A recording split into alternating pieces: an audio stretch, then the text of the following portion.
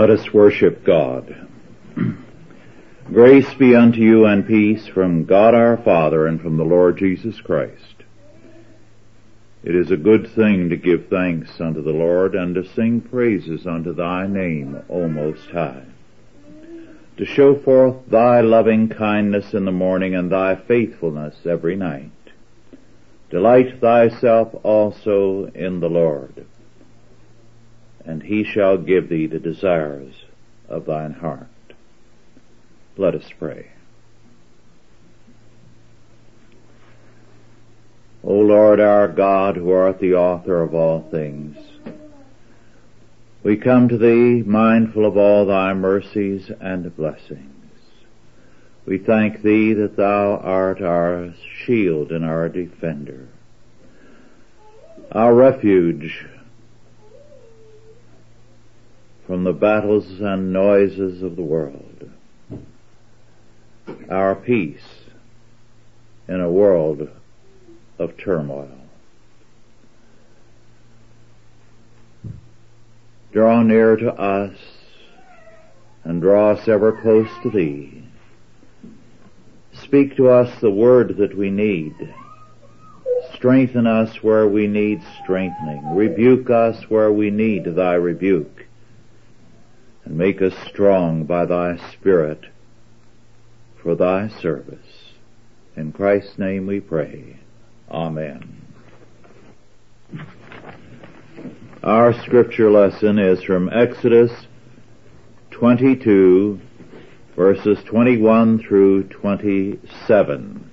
Laws of liability and restitution are fourth. Last week we considered out of order the fifth section of this chapter, and now we return to the fourth. Exodus 22, verses 21 through 27. Thou shalt neither vex a stranger, nor oppress him, for ye were strangers in the land of Egypt. Ye shall not afflict any widow or fatherless child. If thou afflict them in any wise, and they cry at all unto me, I will surely hear their cry. And my wrath shall wax hot, and I will kill you with a sword, and your wives shall be widows, and your children fatherless. If thou lend money to any of my people that is poor by thee, thou shalt not be to him as an usurer, neither shalt thou lay upon him a usury. If thou at all take thy neighbor's raiment to pledge, thou shalt deliver it unto him by that the sun goeth down. For that is his covering only. It is his raiment for his skin, wherein shall he sleep. And it shall come to pass, when he crieth unto me, that I will hear, for I am gracious. In these verses, the first case, verse 21, forbids affronts to or the maltreatment of aliens. Like so many of God's laws, no man-administered penalty is cited. God says he himself will punish the transgressors. There are numerous references to this law. For example, Exodus 23:9, Leviticus 19:33 and 25:35, Deuteronomy 10:18 and 19, Jeremiah 7:6, Zechariah 7:10, Malachi 3:5, and other incidental references.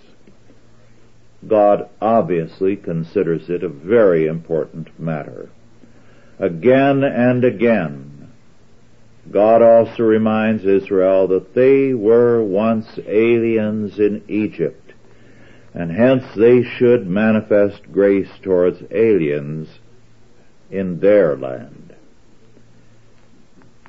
In ancient Rome, the word for strangers came to mean enemy. In varying degrees, such an attitude has prevailed all over the world throughout history. Christianity has made another standard basic, and despite violations at times, it has become basic to Christendom. The enemies of Christianity try to subvert this fact, but they cannot do so. Not only aliens, but widows, orphans, and the needy are in God's eyes tests of our faith. And many verses make this clear, more than I can number at this time. What is here stated in this particular law has become a general standard throughout our culture, so that even when the enemies of the church criticize it, they are really borrowing standards from us in order to criticize us. Of course, they sentimentalize everything, but all the same, only as a result of the biblical influence has the alien and the stranger been received with this kind of care, consideration, and grace. The second case in verses 22 through 24 says, "He shall not afflict any widow or fatherless child. If thou afflict them in any wise, and they cry at all unto me, I will surely hear their cry, and my wrath shall wax hot, and I will kill you with the sword, and your wives shall be widows, and your children fatherless." This law, like the first, protects the widow and orphan, who, like aliens, are people in a vulnerable position.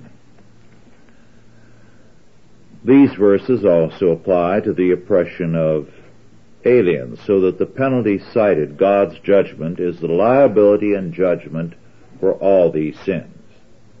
Now, there is an important qualification to this judgment in verse 23.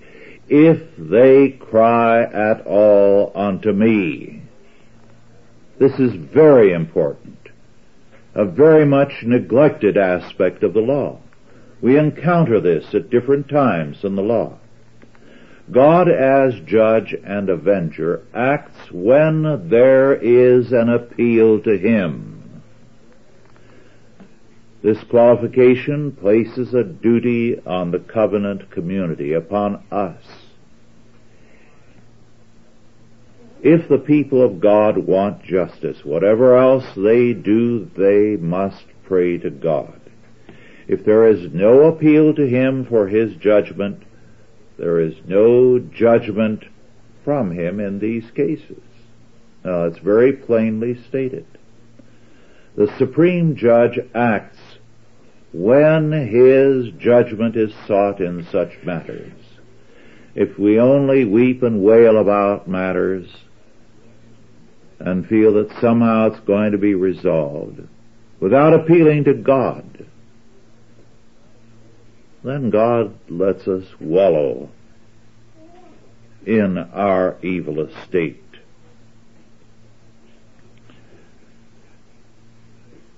God promises death to the guilty, and He will make widows of their wives and orphans of their children. This is simply an application of Exodus 21:23 through 25, an eye for an eye and a tooth for a tooth.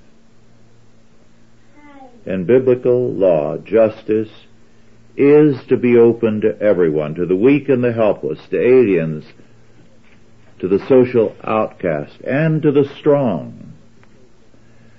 In 2 Kings 3:16 through 28, we have a case of the two prostitutes appealing to King Solomon for justice. Widows and orphans, however, are given a special prominence, not simply because of their helplessness, but because of the protection of the family, which is basic and essential to God's order. But justice is the right of everyone in God's law. The prostitutes who appealed to King Solomon were not put aside by being told they were prostitutes. They got justice. Now the third case, in verses 25 through 27, refers to loans to the poor. It does not refer to commercial loans or to loans to a successful man. The person in mind is a poor man, probably landless, whose robe is also his covering in the cold of the night. The law of pledges or pawns is given in detail in Deuteronomy 24, verses 6, 10 through 13 and 17, which read, "No man shall take the nether or upper millstone to pledge, for he taketh a man's life to pledge. When thou dost lend to thy brother anything, thou shalt not go into his house to fetch his pledge. Thou shalt stand abroad, and the man to whom thou dost lend shall bring out the pledge abroad unto thee. And if the man be poor, thou shalt not sleep with his pledge. In any case, thou shalt deliver him the pledge again when the sun goeth down, that he may sleep in his own raiment, and bless thee. And it shall be righteousness unto thee before the Lord thy God. Thou shalt not pervert the judgment of the stranger, nor of the fatherless, nor take a widow's raiment to pledge." Now several things are apparent here, very important.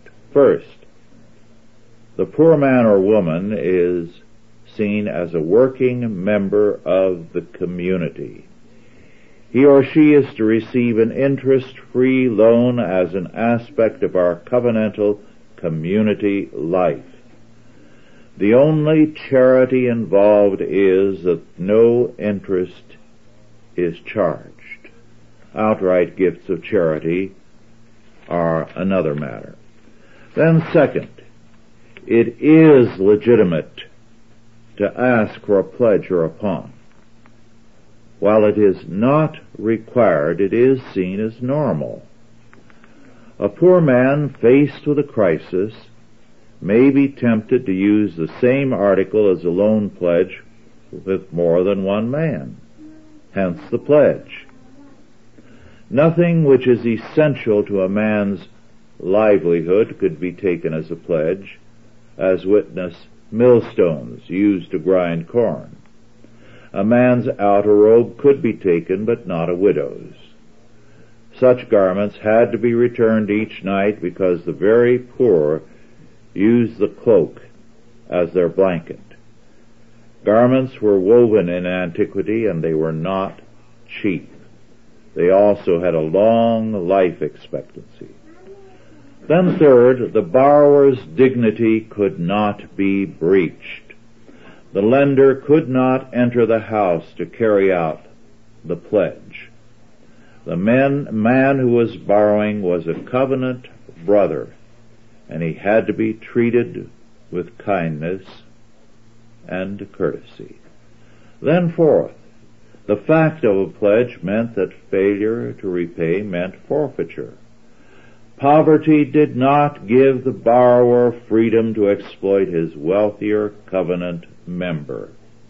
This law calls for brotherly love, not sentimentality nor self-victimization. Then fifth, on the other hand, if the poor man is exploited, then God says, "It shall come to pass when he crieth unto me, that I will hear, for I am gracious." Again, God promises to hear if there is an appeal for justice, an appeal directed to him, whatever else is done. The poor man can be exploited by the lender if he is encouraged to borrow more than he can afford to repay, and to pledge more than he can afford to pledge. This is a common ploy in many cultures. In the United States, in recent years, many farmers lost once debt-free farms because loan officers persuaded them to borrow far more than they could hope to repay. In these three cases, the offender incurs a liability, and God's restitution is to destroy the offender and the unjust social order. The law requiring interest-free loans to the working poor has a long history. Many Jewish communities have the institution of a free loan society. Many churches also have a special fund for interest-free loans to their members. Because God is merciful, His people must be merciful.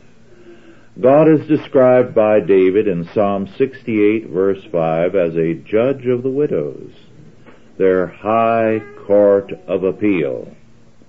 Appeal, however, must be made to God for His justice to follow. Now God, as we have seen, makes widows, aliens, orphans, and the needy a test of a society. He rejects a society which practices injustice.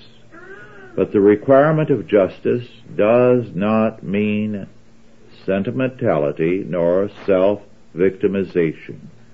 The law pledges, militates against the lender or the borrower exploiting the other. Now, throughout history, God has used very practical tests to reveal the character of a people. Thus, in Zechariah's time, two sins are specifically mentioned as revelatory of the life of the people then.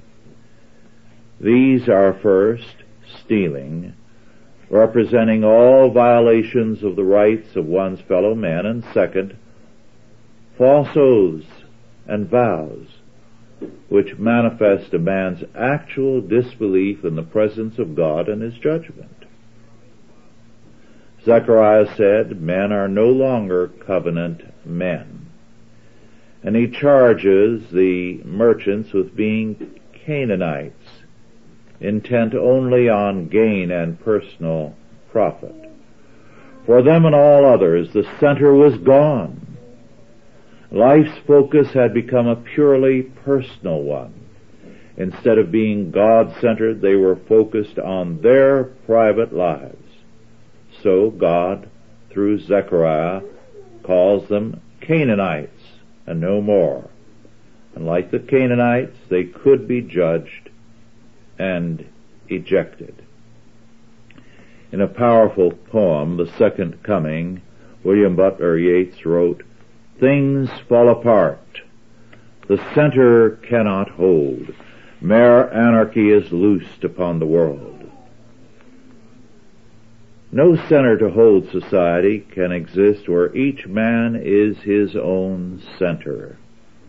When the church thinks only ecclesiastically, and business is unconcerned about Christianity and society, nor where workers see no logic apart from their demands. When the various segments of a country become specialized on their interests to the exclusion of all else, the center cannot hold. The purpose of God's law is to center us on Himself and His kingdom.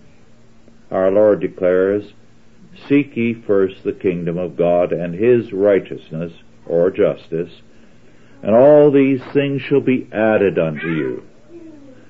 Thus God's law is very important for us to know and to study.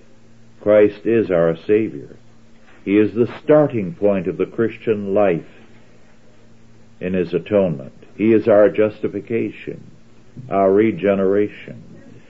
If, however, we concentrate on our salvation, we bypass the inescapably God-centered character of true Christianity.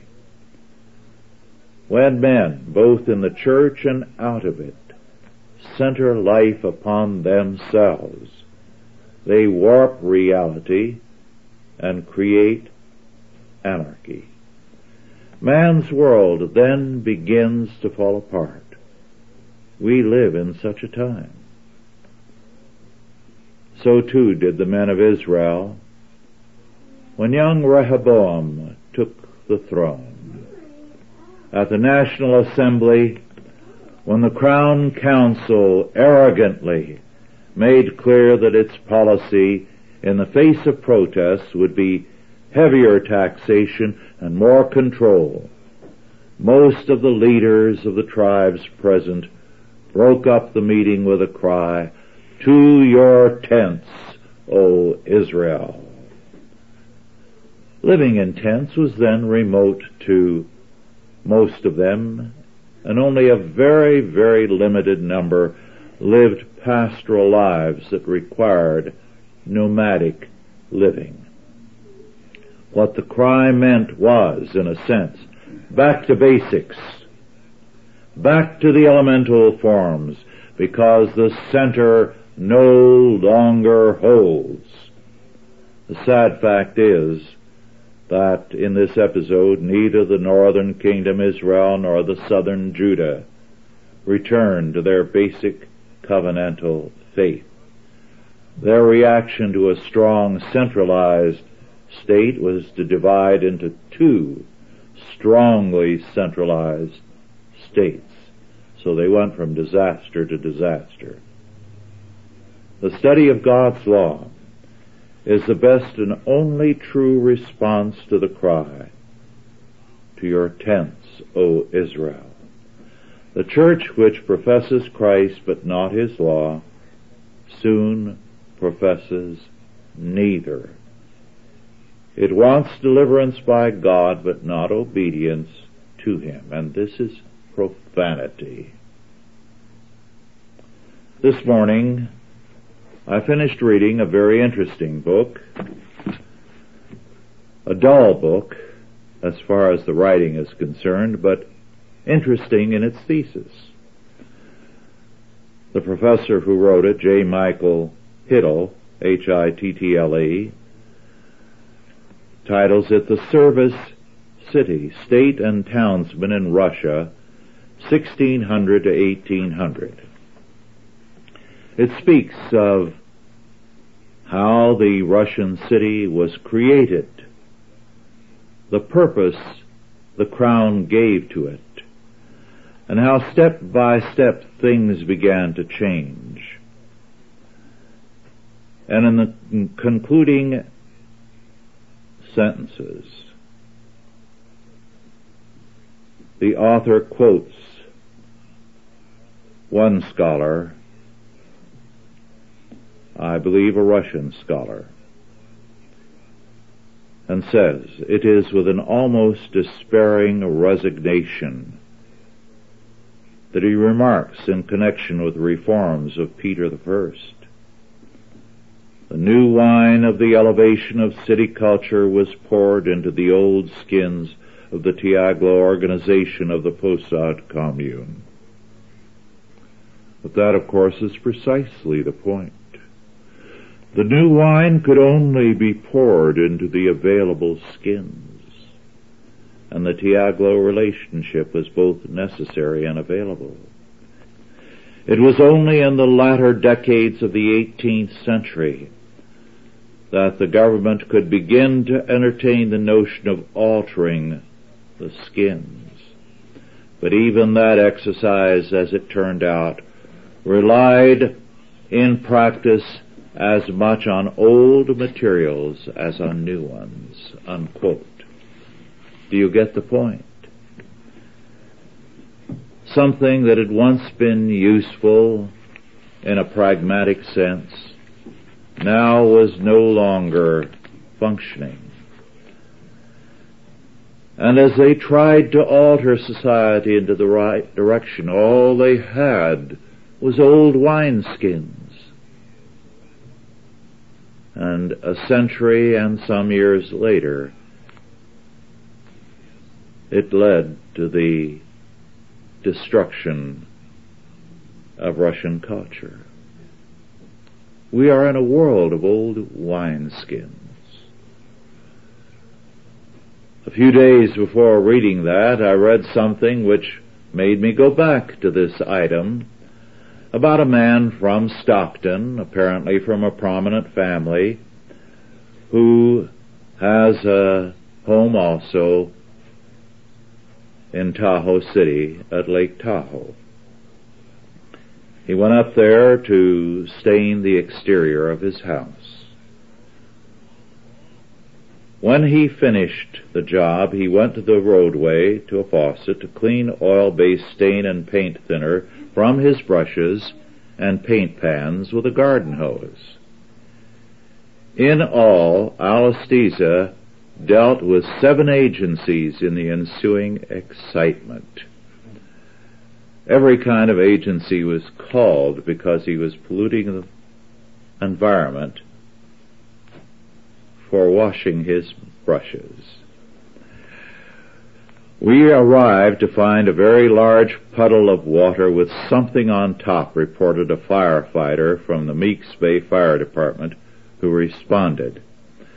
The Meeks Bay Fire Department, the Tahoe City Fire Department, the California Highway Patrol, the El Dorado County Sheriff's Department, the El Dorado County Environmental Health Department, the Lohanton Regional Water Control Board, and the California Fish and Game Department were notified.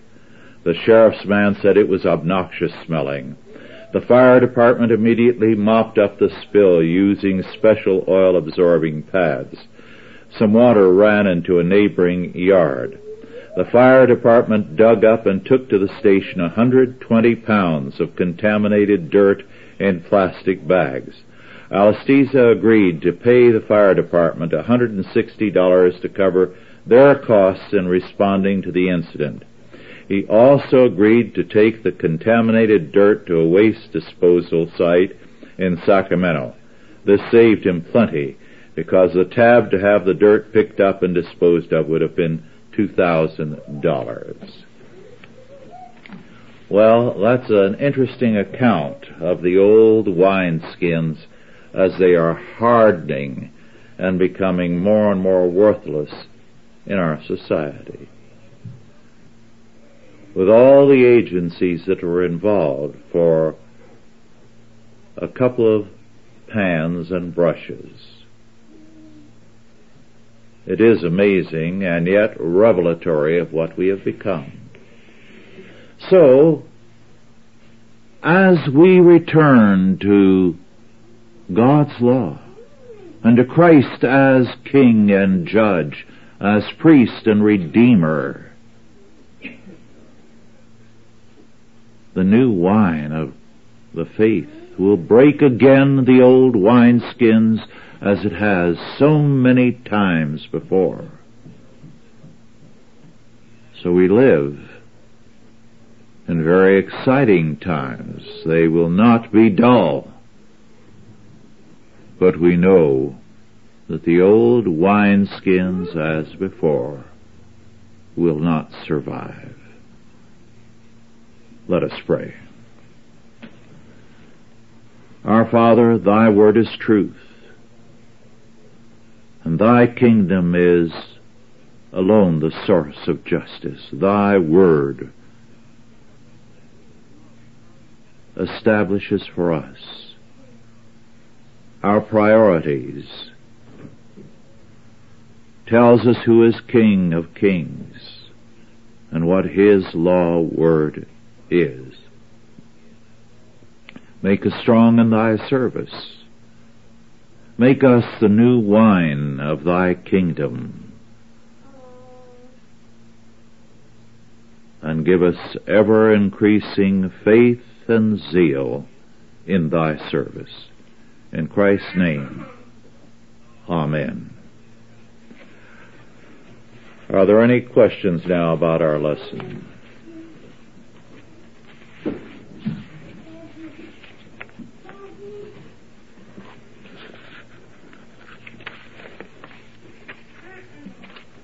Yes.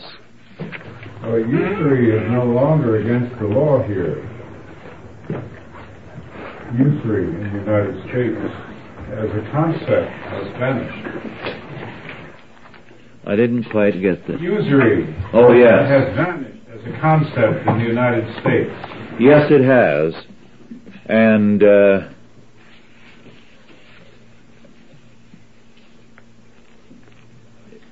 in the biblical form, usury, it can be exacted in business loans, but the loan cannot be beyond 6 years. The 7th year is the year of termination. And we have a relic of that, which was once law in our country, in the bankruptcy laws. A modified relic, but nonetheless a relic. And now we have a society which is entirely governed by the requirements of finance, not by any moral law. So there's been a dramatic shift from a justice-oriented society to a financially oriented one.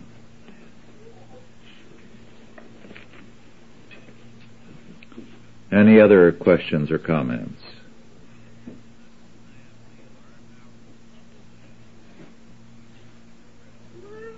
Yes.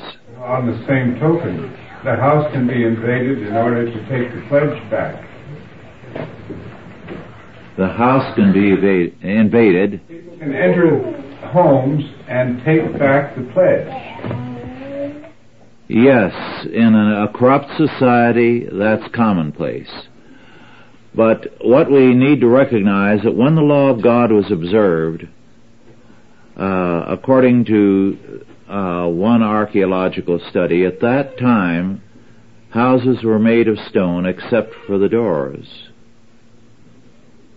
And there was a drape hung over the doorway which could be pulled aside to let the air circulate freely. In other words, there was so high a level of honesty at times when men were law-abiding that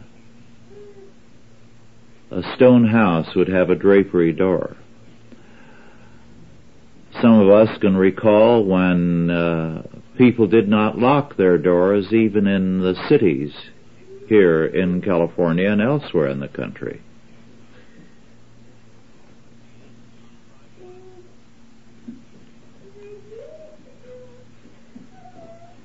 Any other questions or comments?